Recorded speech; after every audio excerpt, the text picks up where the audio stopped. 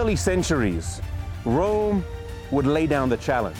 Either abide by how we want you to live, or leave your place of residence and leave your place of worship. And the Waldensians treasured God's word more than they treasured their home. And so they would leave and go up into the mountains.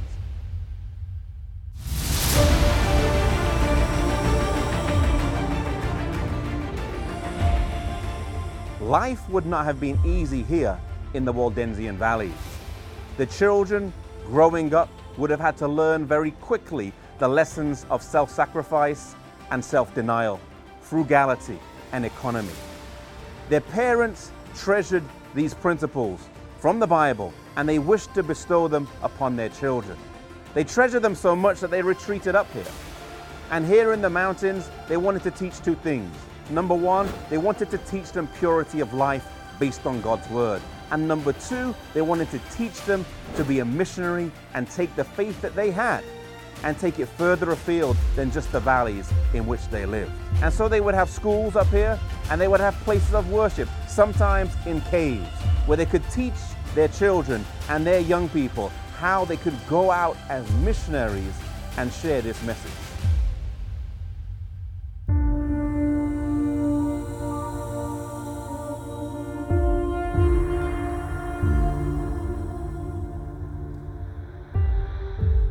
The Waldensians fervently believed in the Bible. They believed that they should follow it, and they treasured it. The Waldensians believed in the commandments of God that had been given through the Bible, and they sought to keep them. And they were often persecuted for their faith and had to retreat up to the higher valleys. And here in this place of worship, it's just a cave. Today, you come here, you have to creep down through the entrance to get in.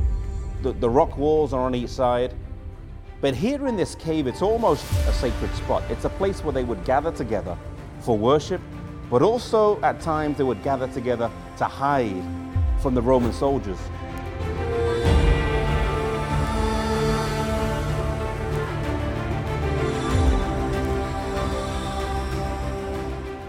To me, it's encouraging to know that even when they were scattered in the mountains, they would still find time to worship together. And I believe it's very important that we today meet together with fellow believers and worship.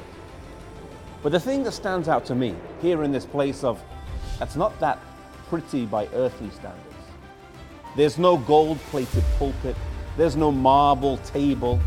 There's just rocks. They're wet.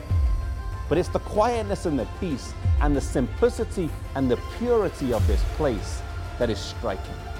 Is that if these Waldensians would gather here, not just once, it wasn't just a one-off, it may have been repeatedly, it may have been over years, or may have been even over decades, that they would gather together to worship in caves like this that are dotted around these mountains. For us, church is so comfortable or so convenient. I'm sat on a cold rock, but oftentimes in church we sit on nice comfy chairs. The heating may be on, it may just be 5 miles from our house or just down the road, and yet sometimes we think, I'm not too keen to go. And I think back to myself, yourself, wherever we are. We have a time of relative peace, a time of relative freedom, where we can gather together and worship, where we can meet fellow believers. And my appeal is, don't waste the opportunities that you have. Don't be so comfortable or so convenient that we miss the opportunities that we do have.